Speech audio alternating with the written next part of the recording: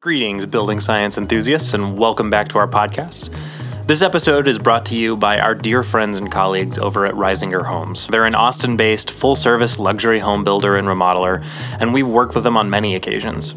And Risinger Homes really is a different kind of firm. First, they're focused on building science, which we think is incredibly important, and I encourage you to check out the YouTube channel of their owner, Matt Risinger.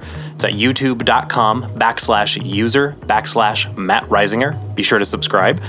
And secondly, we've seen time and time again how much architects really appreciate the seamless experience of working with a builder who has an in-house architect/builder.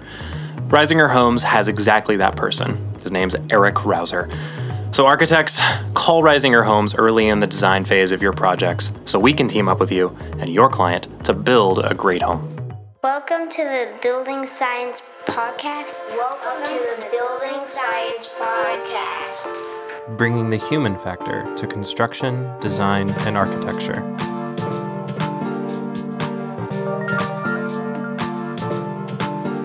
Brought to you by Positive Energy in Austin, Texas. Okay, hello and welcome everybody. Welcome back to another episode of the Building Science Podcast. I'm Christoph Irwin, your host, and today I have two guests. The first that I'm going to introduce is Matthew Tanteri. Matthew is on a mission to bring natural light, view, and comfort into buildings through the establishment of a collaborative alliance with HLB Lighting. Matthew provides thought leadership with their daylighting and sustainability design studio. He also manages the daylighting and electric lighting of a number of large commercial and institutional projects. Meanwhile, Tanteri & Associates, his globally renowned namesake firm, continues producing creative and technologically innovative light projects that include LED media facades, towers, luminous tensile structures, and light art. And I would also add, Matthew, that I think you had something to do with some rock and roll show lighting way back in the day. Right. My past history is that I used to provide laser displays for lots of bands. Are you allowed to say any of the ones? Oh, yeah. I toured with Def Leppard. All right. Did a show with Kiss. All right. Michael Jackson. Oh, really? Earth, Wind, and Fire. All right. I mean, I if I start thinking, I will keep going. That's a lot. And he's young and spry in spite of that background. So Matthew's also a fellow with IES, which is the Illumination Engineering Society. Hint, that's a big deal. Plus many other credentials, which would take too long to go through. So now I'll introduce Keith. Sorry, Keith, you're going to seem small in relation. Hi, everybody. So Keith Simon's been with us before. You guys might remember him. He's a senior architect and building enclosure consultant at Building Exterior Solutions here in Austin. And BES has recently become a division of Terracon, so congratulations for joining Terracon, Keith. Keith and Matthew, actually, are also both adjunct faculty at the UT School of Architecture. And I welcome you both, and let's get started. I have a couple of things to say. So just for bookkeeping, you guys listening, this is one of the podcast episodes that is on our Indoor Environmental Quality, our IEQ series. This one is about light, so this could be considered the ILQ series for episode. And today we're all going to be having a discussion about light and lighting and the quality and quantity of light in a space, its composition and interaction with us and our surroundings is probably one of our dominant experiences of the world. If you're listening and not driving, go ahead and close your eyes for a minute and see how everything shifts. Just thinking generally, the current trend of ever-increasing window-to-floor area ratios, it's absolutely related to occupant experiences of light and view and connection with nature, and like Matthew's mission to bring natural light and view into buildings. And then there's, recently LED lighting and screens are sort of changing the way we interact with light. Like, think about how much of our time is spent with our eyeballs on screens and indoor with electric lighting and how that impacts physiology and psychology. So with that, I'm going to turn it over, and I guess, Keith, would you like to start with the... Sure, and one thing I'd like to add is that not only are Matthew and I both on the adjunct faculty at the School of Architecture, but for the past 2 years, we've actually co-taught a class together called Environmental Controls. It's a large undergraduate class that covers electric lighting, daylighting, acoustics, and introductory electrical systems. So that's been a pleasure. And something else I'd like to also add to Matthew's resume is that I want to point out for people that he's not just an electric lighting designer and consultant, but also a daylighting designer and consultant. And that combination of being able to consult on both electric lighting and daylighting is very unusual and incredibly valuable. So it's been a pleasure to get to know him and teach with him over the past 2 years. Thanks, Keith. I think that daylighting focus will come out as we talk, because I tend to go there as we talk about the subject of light. So I was thinking we could start our conversation by paraphrasing David Foster Wallace, where he tells this story about two fish who are swimming along, two sort of young punk-like kid fish, and they're swimming along, and then an older fish is swimming the other direction, and the older fish says to the younger fish, how's the water today? And the young fish kind of look at each other strangely and just swim on. And then when they're out of earshot of the older fish, the two young fish look to each other and they say, "What the heck is water?"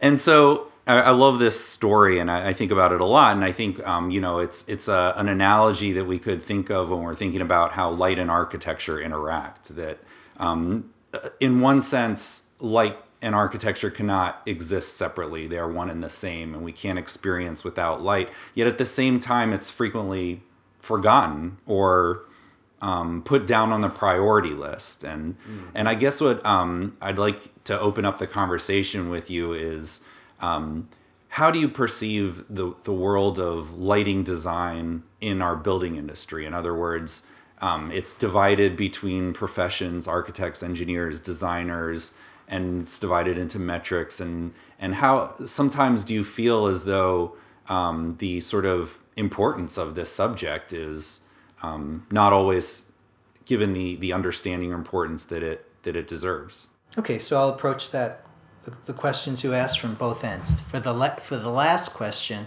I don't feel that it gets the importance that it deserves. However, I am finally starting to achieve one of my goals, which is to work with architects at the very beginning of the design process to shape the building, to bring in natural light as the first thing, and then design electric light around it, because that's the proper way to do it. Mm-hmm. So that was a goal of mine for 2 decades, a decade and a half at least, and finally I'm there with the right clients and getting measurable results, like simulation agreeing with built construction. So it's just to go back now to the beginning, have the way you started with the fish story. So I would take the literal translation of that the water is light and the bowl is architecture, right? Because then you go through your day, you walk around. Well, if you're in nature, it's very hard to walk around without noticing light. Just because if it's variegated, it presents itself in layers. There's spectacle in every glance, in every vista you set up. Whether it's and that's nature. That is our connecting experience.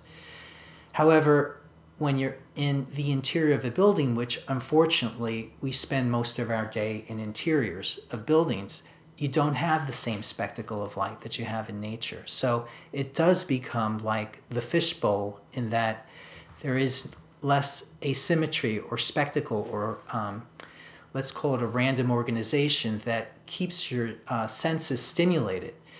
So maybe we have more. All right, so that is sort of the hard part, is creating an interior that keeps your senses stimulated, that there is a relationship to nature, yet you perform your task and you stay on this edge of stimulation and focus on what you're doing. I think that's the hard edge to ride. That's what I get to with quality. We have to be in that zone of comfort, stimulation, and be able to go in and out of it.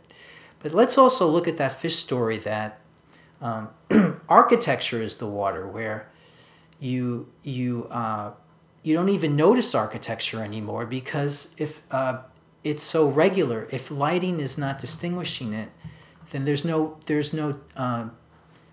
to hone in on. Like, say, a wall. If there's a wall that is of a material that a lot of money has been spent on that material, if there isn't light on it, that wall doesn't come into prominence. It doesn't pull your attention.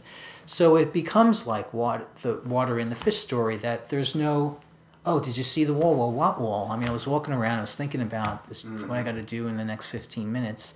Nothing brought you to that wall. You know, the architect may have designed the building as a funnel, where he funneled you right to the wall, but you were looking at your phone, man, because you got work to do. So that wall never happened for you. So, you know, I like the fish story, that, you know, coming into it. I'll also just add, like, the frog story, which is, you know, you've heard, you put the frog in the water and you heat up the water. The frog never notices and just boils to death.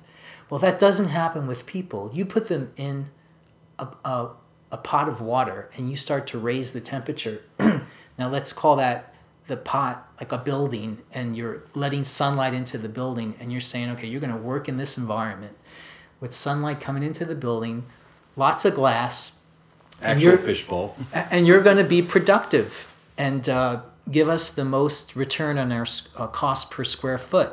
It doesn't happen. Buildings don't respond the way the body does. They don't automatically blink their eyes and open them when the sun's not there. They don't adjust climate the way the body does, right? They don't get up and move, turn around, or go to another location. So we're different creatures, right? We have to think in a different way. We have to design buildings that are able to respond, and if we have to make decisions about them. So getting back to your middle question, not everyone does that, right? You need someone who's thinking on several levels of light and heat and architecture, and it's not something that, because my clients are architects and engineers, I'm not putting any profession down, because it's all a collaboration, but you need someone focused on that role. So that's my role as a lighting consultant, is I look at light, I look at daylight and electrical light together, and architecture, and I stay focused on that through the design process, because I understand how important they are to the qualitative experience of space and worker productivity, which is a concern of the owner. Yeah. So this you brought up this idea of the wall kind of fading. You don't see the wall, and I think it's important to note it's not just because it might, you know, if the lights are off and it's dark, you don't see it, but that there's a homogeneity to it, that it's not illuminated, you don't notice it.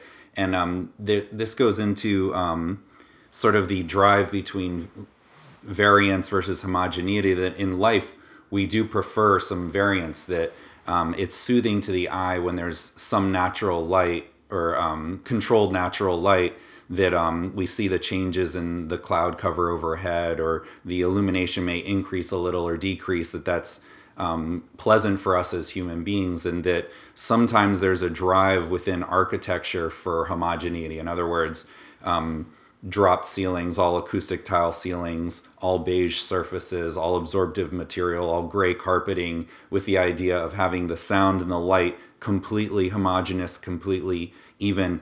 And that unfortunately that drive for controlled environment sucks the life out of a building, and it makes it absolutely a terrible place to live or to work or to inhabit.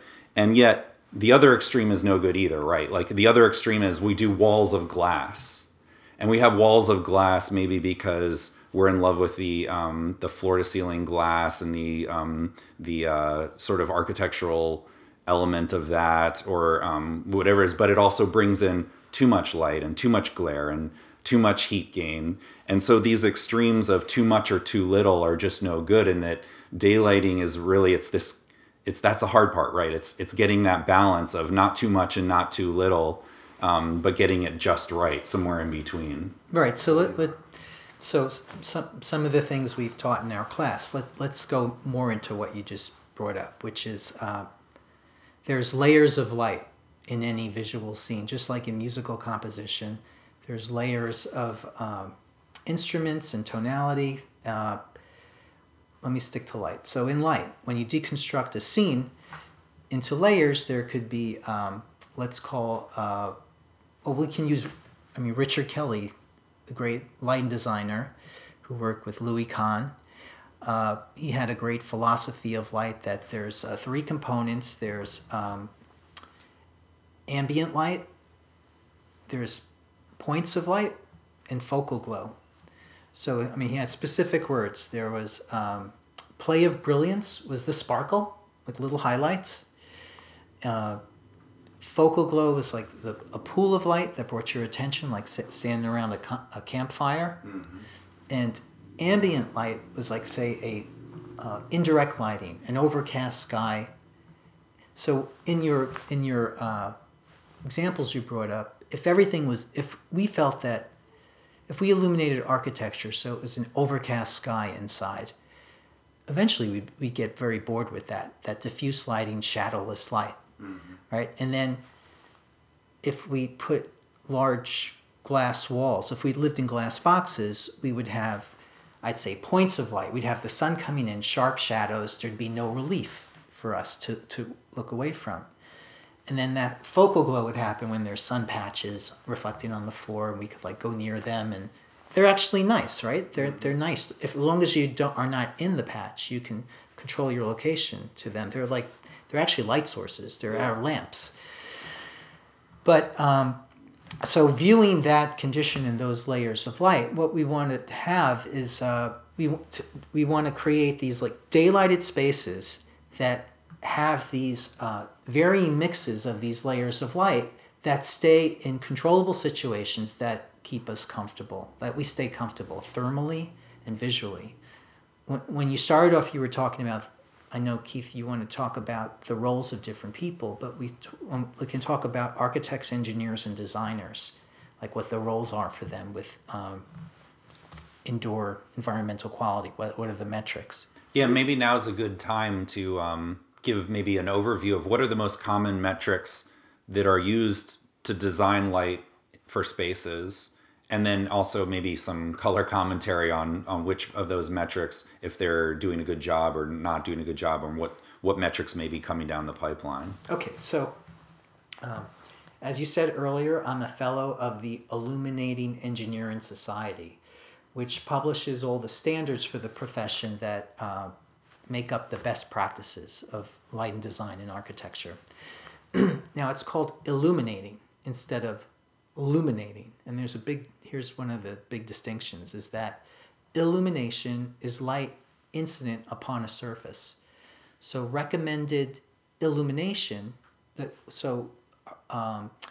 what's the standards that are published are recommended illumination levels, the amount of light that should hit a surface for us to perform a task. Now, that doesn't say too much about what we see, because it's energy before it interacts with the surface. The surface has a reflectivity, a finish, a color, and it's that interaction is what we actually perceive. And most of those illumination recommendations are on a horizontal surface. And again, that doesn't really equate to what we see, because we mostly see vertical surfaces, right? You walk in a room, it's not the floor that hits you first. It's like the walls, it's the windows, it's luminance. It's not illuminance. So the typical metrics... So what's luminance? Okay, luminance is light leaving a surface. It's the interaction of illuminance and, if it's an opaque surface, reflectance.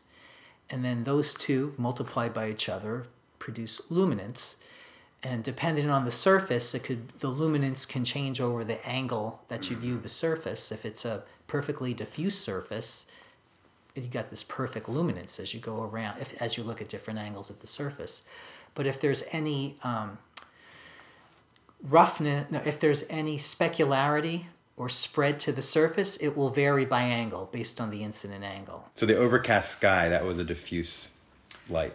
Well, you said that would bore people. Okay, so there's two types of luminance. There's reflections of light incident on an opaque surface, but there's also then luminance through a a translucent. Well, for surface. example, those curtains there in your living room has a nice soft glow coming out of them. Right. And what that is the exterior light, the sun, or the reflected light from outside is filtering through that. So what we see is the transmitted light through that surface. And for those listening, like a curtain or a shoji screen. So what we actually see is the luminance, and it can be light that's filtering through, transmitted through a material or a surface, or it can be the light that's reflected. So when we look at this table here, we're not seeing the light that's falling on the table, which is illuminance.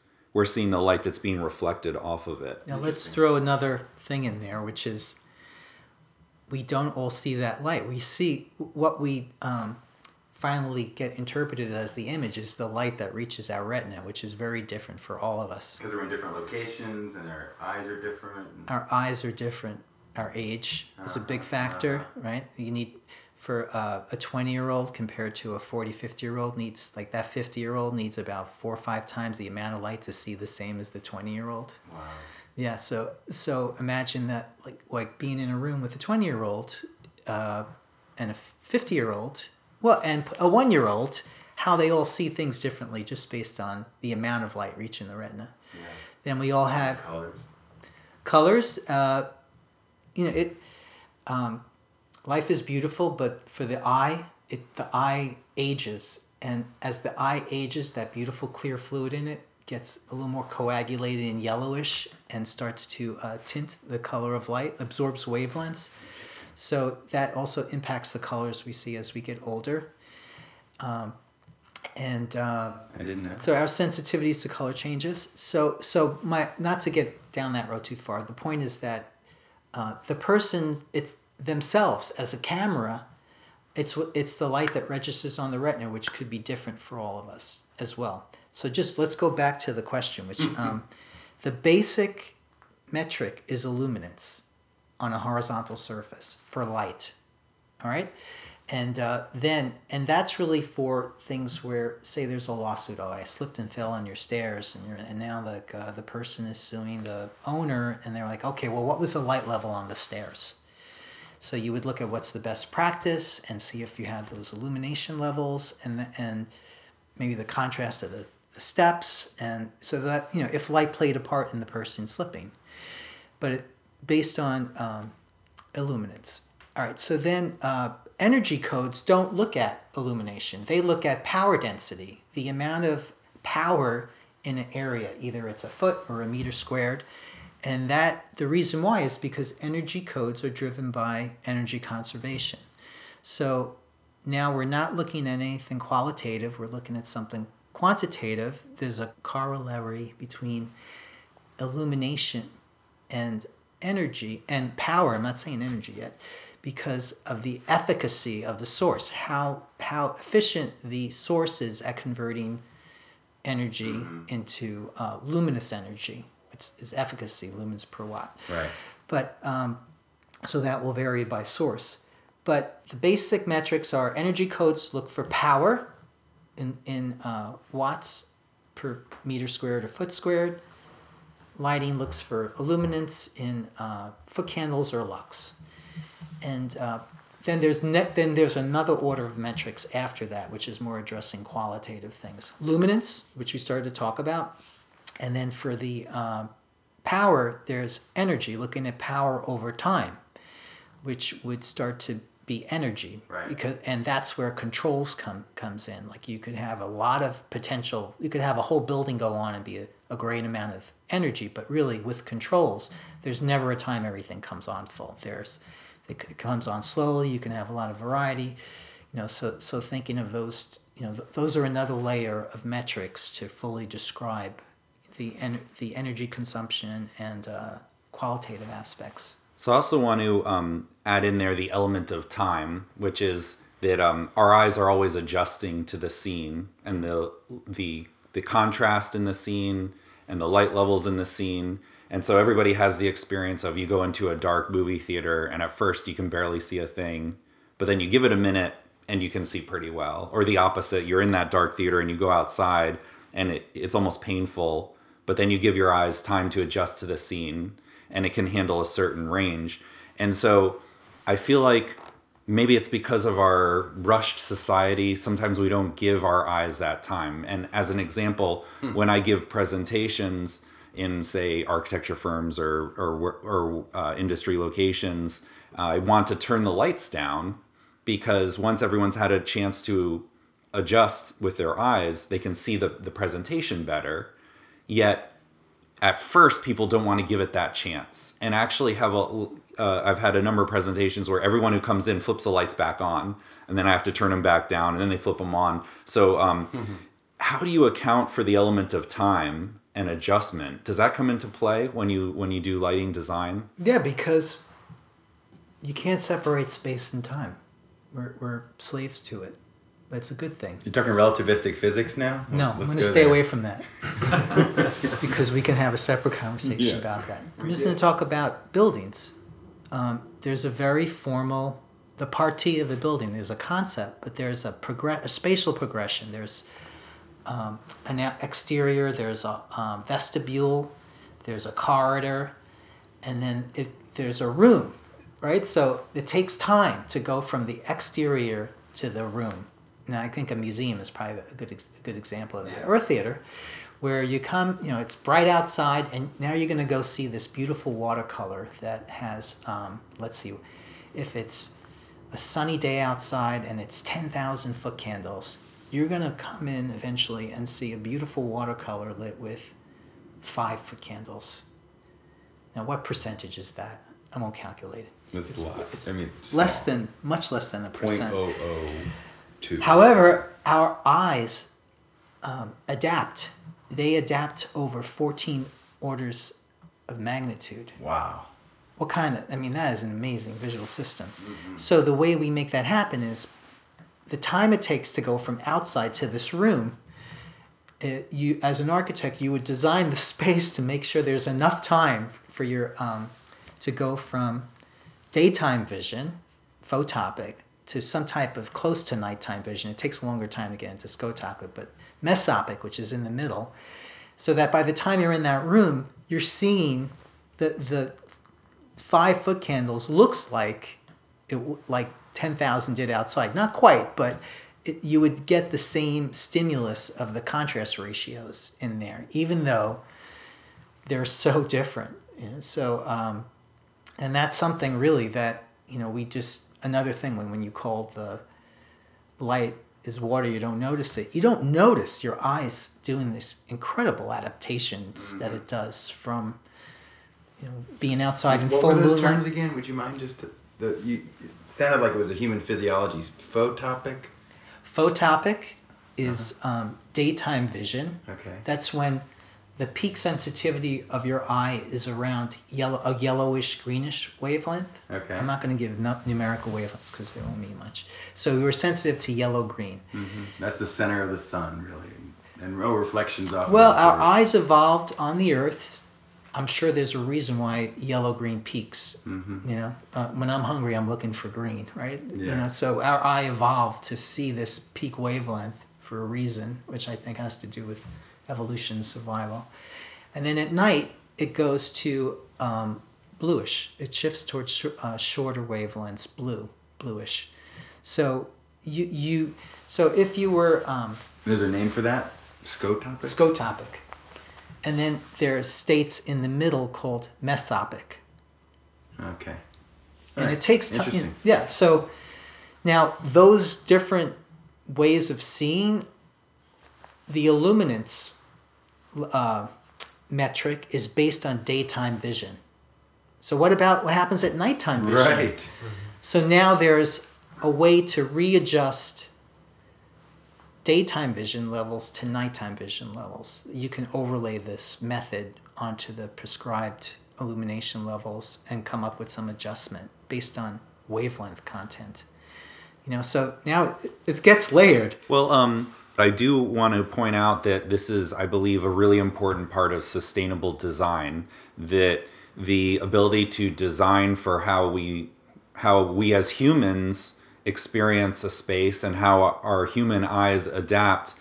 Like you said, you can design a space where you can safely and positively view a work of art at 5 foot candles. But if we rely on the energy code or the illuminance, the metric illuminance, the illuminance guidelines, they'll say we need 50 foot candles. And so that's where I believe the real sort of art and potential of the lighting designer comes in understanding that experience. And so there's the element of time and the element of contrast. And so the contrast goes back to this idea of homogeneity versus variance. And, if we rely on these guidelines of, say it's a classroom for students, and we must have 30 foot candles or 50 foot candles throughout, then we're filling up this volume of light. And even if we use really high efficacy, energy efficient light sources, there's still a certain critical mass of energy required to fill up this volume. But if we can design where we're okay without homogeneity, like for example, perhaps lower light levels around the corridors or between desks, or maybe the front board is at a higher level but a lower level on the lights. If we can design for that contrast, that is an element, a potential of sustainable design and energy efficiency that goes way beyond how many lumens per watt. Right. So I got that stimulated a lot of different thoughts, but and we've talked about this in our class as we've taught our class. So if you're a lighting designer, there's many strategies to creating a lighting design. So one of them could be, instead of supplying a general illumination level with the fixtures that they all go to 30, you could have pools of lighting that are much higher in the space. And I'll give you an example. Like in high-end retail, you highlight objects at a high light level. Now the reflected light from those objects give you this 30-foot candle base layer of illumination. So now you can get to this average level using pools of higher intensity. And so instead of illuminating uniformly, you've illuminated maybe asymmetrically at high levels with high reflectance surfaces and hit your target anyway. And now it's a more interesting environment. It's just a lighting strategy. Mm-hmm. And there's others for that. There's other strategies to get at similar things. And at the other point you made about light over time, there actually is a whole body of metrics around that. And I'll just go back to the museum example. When you look at artwork in a museum, the metric is lux hours, so that you multiply illumination level over time, and that gives you a final metric that tells you that you can relate to the sensitivity of the artwork and understand how long it will take to be destroyed, because every artwork is fleeting. It's just they all go at different rates. And lux is the more lux it destroys. Lux times, yes, over time. So lux is like a lighting power. Lux is the same as illuminance. It's like foot versus meters. It's what the rest of the world uses. Ah, okay. So in Europe, it's not the Illumination Engineering Society; it's the lux. No, they have their own society, but they use lux, which is based on the metric system, and we use foot candles based on the British system. A rule of thumb is it's about a factor of 10. So 10 foot candles is 100 lux, approximately. Is that right? Or did I go the other way? No, that's right. All right. You know what's nice about the foot candle is, a foot candle is if you took a candle and lit a candle and you held 1 square foot, 1 foot away from the candle, that's a foot candle. Mm-hmm. So it's if you need to just get a reference point, exactly. You can light a candle. There's a physicality to the name. But for the so making the analogy of how many lux hours do people need, that's interesting, because our eyes do also, our retinas deteriorate over time, and that's why we wear, we watch out for UV, high levels of light. So we similarly, our retina also goes over time. I don't know if we all are aware of that, but that's why, especially for like Austin here, sunglasses, staying away from UV exposure. Well, I was really hoping you could talk about, since Matthew spent a good part of his career in New York City doing lighting design and daylighting design, and then moved to Austin, Texas. Could you talk about some of well, obviously we have a lot more daylight hours here, but designing for visual comfort, I assume, is some very different strategies here in Austin versus New York. And if you could speak to some of those. I just remember when I first got here and I just could not make it from the car to a building without sunglasses and squinting. I didn't have a pair of sunglasses that were dark enough. Interesting. And it took me months to get used to it.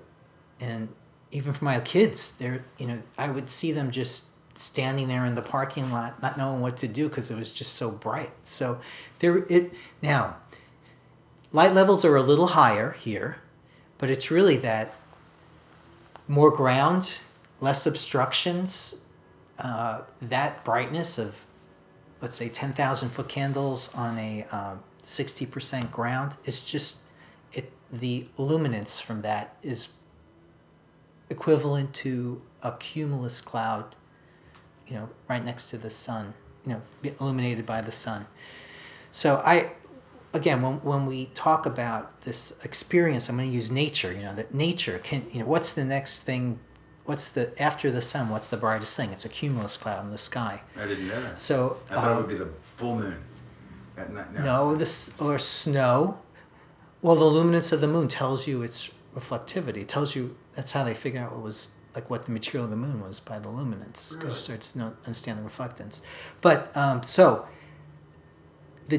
what I noticed was the brightness, of course, the amount, the insolation, like just sunlight hitting your flesh, how hot it is, and maybe that's angle related. And that was, just to reiterate, insolation, not insulation. Right, insolation, just radiant energy hitting energy radiated from the sun, so coming like incident radiation projected from the sun hitting your skin, and you converting that, you're without seeing it, you're converting it into heat on your skin, like feeling it as heat. So that was the sensation I'm talking about. Those physical things, but then my architecture design side, just it was unbelievable to me how poorly shaded this area is. How I thought I was going, when I made the journey from New York to here, I thought I would see a very sophisticated use of shading devices, and I haven't yet. Mm-hmm. I've seen over-glazed buildings, and I haven't seen... I've seen overhangs, but nothing really thought through. Mm-hmm. More as decorative features, or just the borrowing of vernacular devices without tweaking, optimization. So that constantly surprised me, especially on larger buildings, or buildings where it makes a big difference monetarily and just for the quality inside. Yeah. Oh, absolutely. I mean, we can walk around downtown Austin or in the neighborhoods and look at shading devices, fins on the south side, horizontal on the east side, and too far, too shallow, too spread out.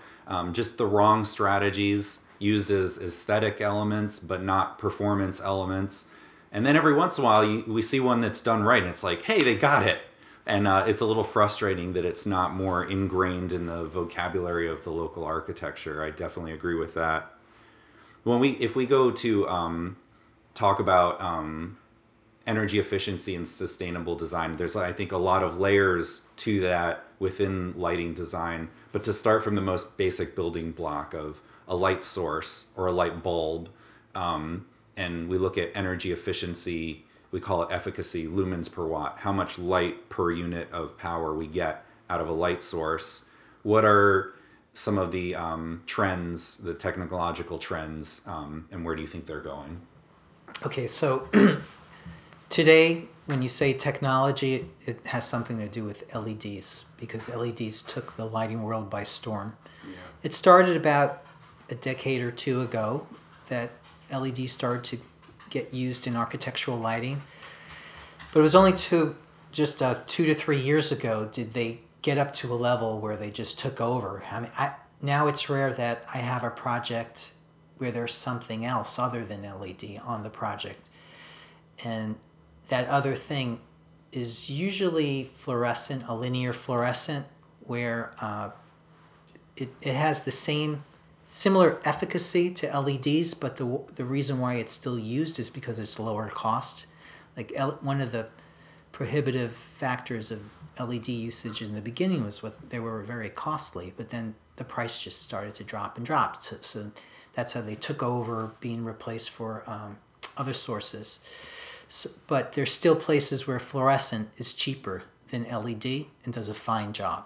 When you need high luminance levels, dimmable in a large space, and the form factor works, like the LED form factor doesn't necessarily give you anything better.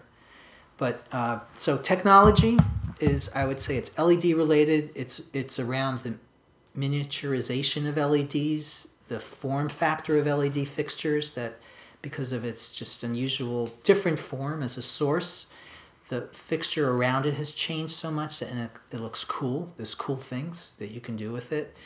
You can have waveguides, like a glowing slab can be your illumination source. It's edge lit with LED and be very thin.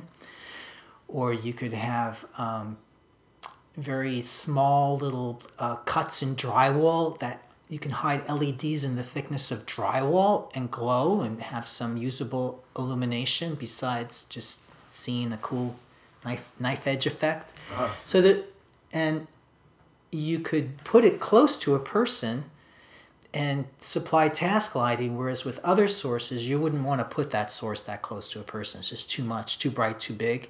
Right. LEDs, I mean, you're starting to get them really close to your body, and so you're not, you can get them local, like for local task lighting. So you can supply a person with that level of light they need, but you don't have to light the whole room necessarily. So like for that localized lighting, it works really well.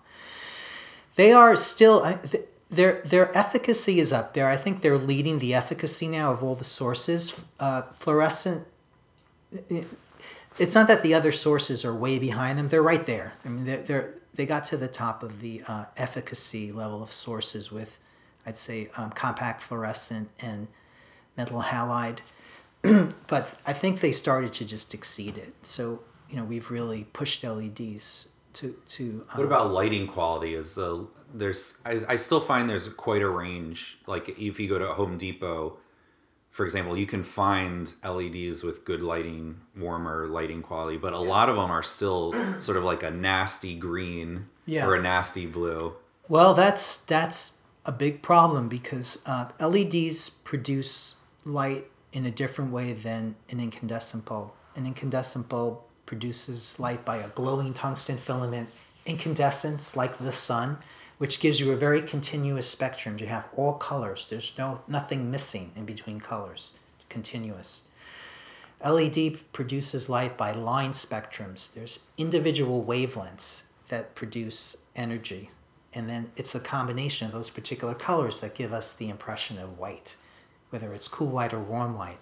If there's colors that are deficient in the spectrum, we just don't see them. So if you have something that has a color and that color is not in the source, you don't see it.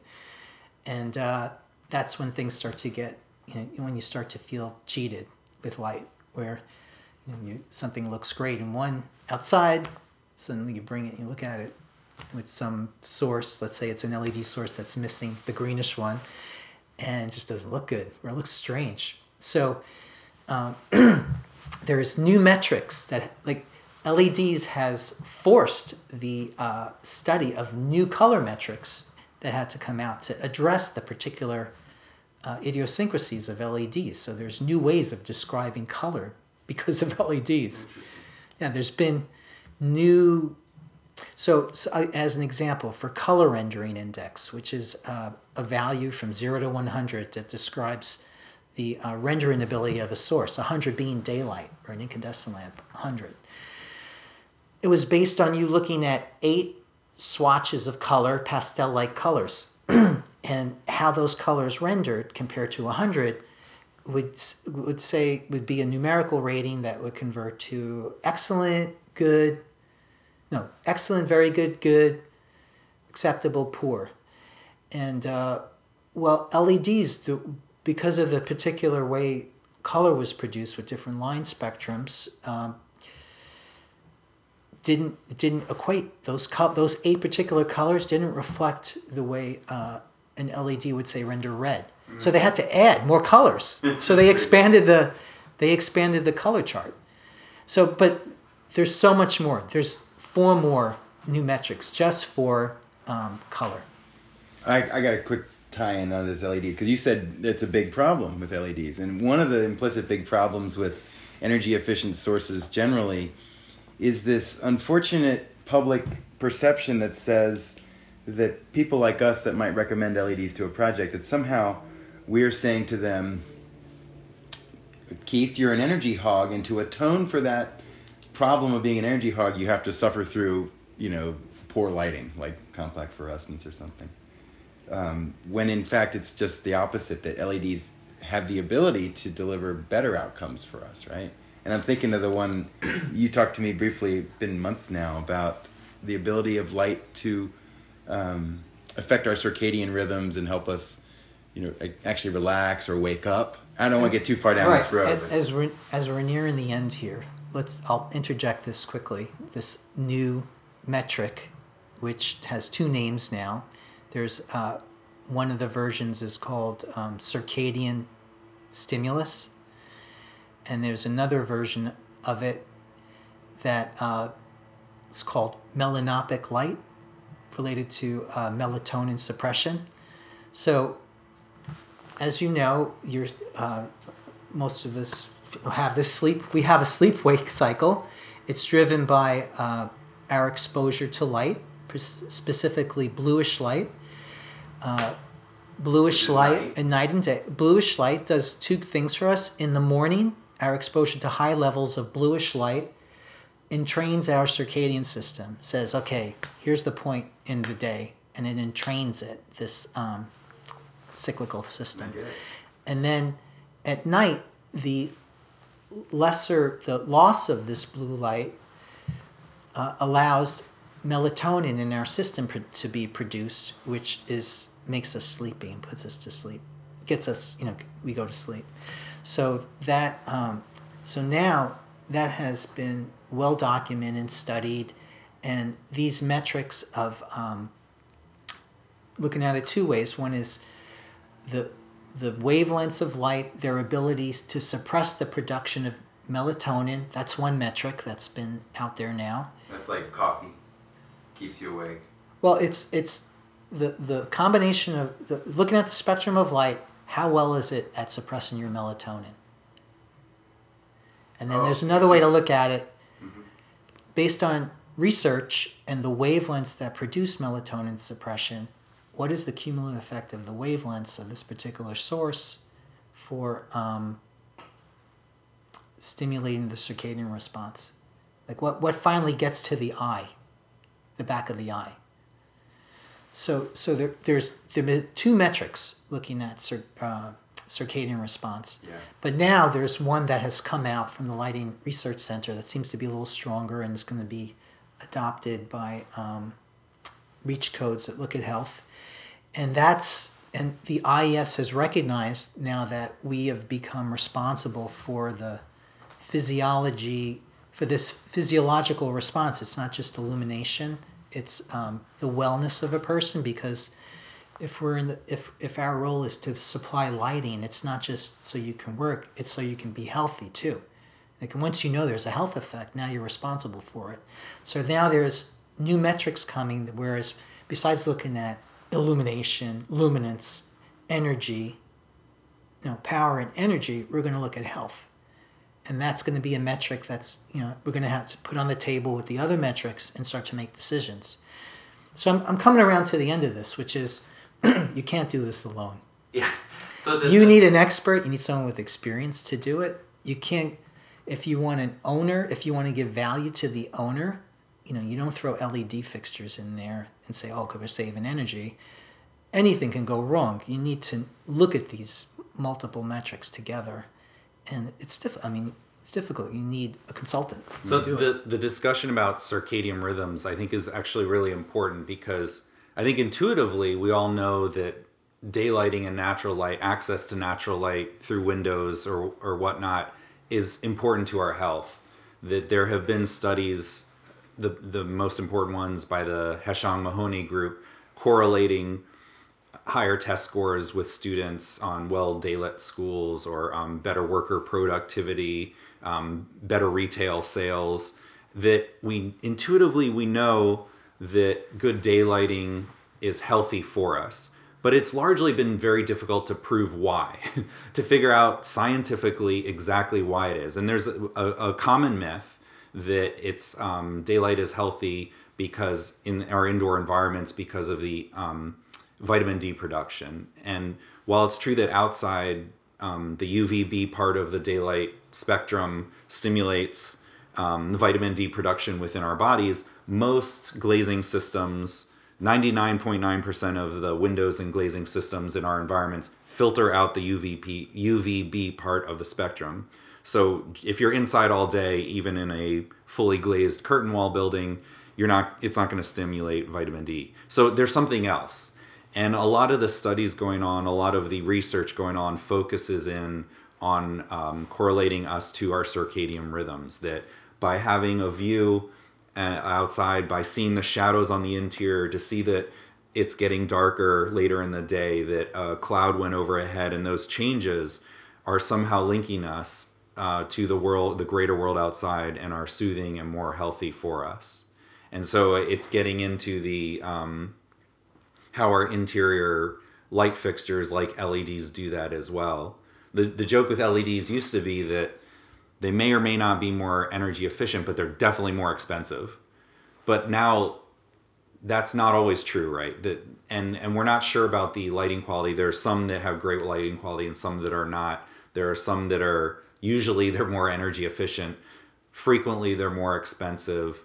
There's other factors involved too. They have phenomenal lamp life, right? So for example, institutions like the University of Texas likes LEDs for the fact that they only have to go service them once every 10 plus years. So it's a maintenance and a facility issue, or the fact that they're solid state. And so if they're in a ceiling fan, for example, I was dealing with incandescence and compact fluorescence with moving parts that would just get damaged by that vibration. So it's great to have an LED just simply so that they don't get damaged by those moving parts. So LEDs, dimming, of course, as you mentioned earlier, Matthew, dimming is a part of lighting controls, which is a big part of energy efficiency, that if we only need half the light, if we have the ability to dim it 50%, with LEDs, we're only using 50% of our power, or maybe even less. With other lighting sources, we may dim it 50%, but we're still using 75% of the power. So like you said, it's a complex environment of all these factors at play. Sorry, I didn't ask you a question there. No, It's just more of a lead-in. It's all good. You were saying a lot of advantageous things about LED. I try not to be the pessimist. It's just that many things you said, I've been on projects where those things that sound so nice the end result is they don't work out. Like say dimming, like for example, just dimming LEDs. You can have flicker. You can have when you dim an LED, it doesn't change color the way incandescent changes color. It gets warmer. It stays the color spectrum stays the same. So now you've got a low level cool light, which may look like, strange, like being in an igloo, like light coming in, you're going for this romantic low level light, and it's like light, cool light, that doesn't quite fit. Or the flicker could cause problems with, there was some LEDs flickering to cause seizures. That was a problem. It's the compatibility of the solid state device and the driver and how it's dimmed, and the way that electricity, the way that wave of electricity is being brought to the LED. It's different. The circuitry is different. So there's some compatibility. So all that stuff when you actually are on projects, a lot of thought goes into pulling that together. If it doesn't, you're just taking a shot. You're praying it goes right. But yes, if it all works out, if it's all pre-thought and you have a chance to test it, you can get to all these benefits. Yeah, so I think Yeah, that's a great point, that the potential of LEDs is tremendous. And do you think that we're on the way to that potential, that one day our interior environments will be largely dominated by LED fixtures? OLEDs, which OLED, is the next OLEDs. generation. Right. So LEDs are based on rare earth phosphors in them. They're diodes doped with rare earth phosphors that we get from different countries. But OLEDs are organic LEDs, carbon-based. Now the difference with them is they can be on films like flexible films. They can be much thinner. So we already have OLEDs in curved screens, curved TV screens, and in our smartphones, but they're still cost prohibitive. They haven't gone through the generations that LED has been going through the last decade, but they're starting to. So if you were to buy an OLED fixture, it's expensive. Like if you want to get a square foot of it, it's an expensive way to light something. But you may want to do it if you were building a space station. If you does money, if you need that light in a thin area, that's what you would use. But it's coming. It's coming. The way that LEDs dropped in price, it would happen with OLEDs. And yes, we're going to move into the point where this room will grow. Like we could glow. Surfaces will glow the way we want them. We could basically be inside a TV. You can make the room a TV. You could get to those high luminances in small areas. You could pixelate a building inside if you want. You can make it look like, oh, there's a picture of a fixture actually giving me light, where it's an OLED, right? There's a great, So Is that the holodeck you're describing? Well, I think it's the point of just the OLEDs, this thin film. It itself could be the fixture, the film itself. There's so many. If you look at patents about what's being patented now, you probably get an idea of what's coming, because the patents usually come before the actual device, because the technology is right there. So people who are anticipating, The building science that's in here is implicit in building science 1.0, 2.0, and 3.0. 1.0 being the interaction of building in the environment, right? So like we've talked on the podcast before about, the building needs to be recognized as a physical structure immersed in this massive stream of the atmosphere, like trillions of tons of mass moving by the building. And there's temperatures and humidities and gas phase pollutants and particles. We need to be mindful of all that. Building Science 2.0 is bringing the people into this, which is, and I think about it from thermal comfort. You guys are talking about it from lighting quality perspective. But what's really striking, and you brought this up when you brought up sustainable design, Keith, this Building Science 3.0 is, how do we all work together? How do the three of us as consultants, because right now in this room, right, so I'm a mechanical consultant, you're an enclosure consultant, Keith, and Matthew, you're a lighting consultant, and I guess you're also a lighting consultant. So the point is, getting involved early and getting, just from the mechanical perspective, right, I'm trying and have some limited success, but I tell my architect partners that, look, when you're doing massing on a building, you're defining beauty from your perspective, from the architectural perspective.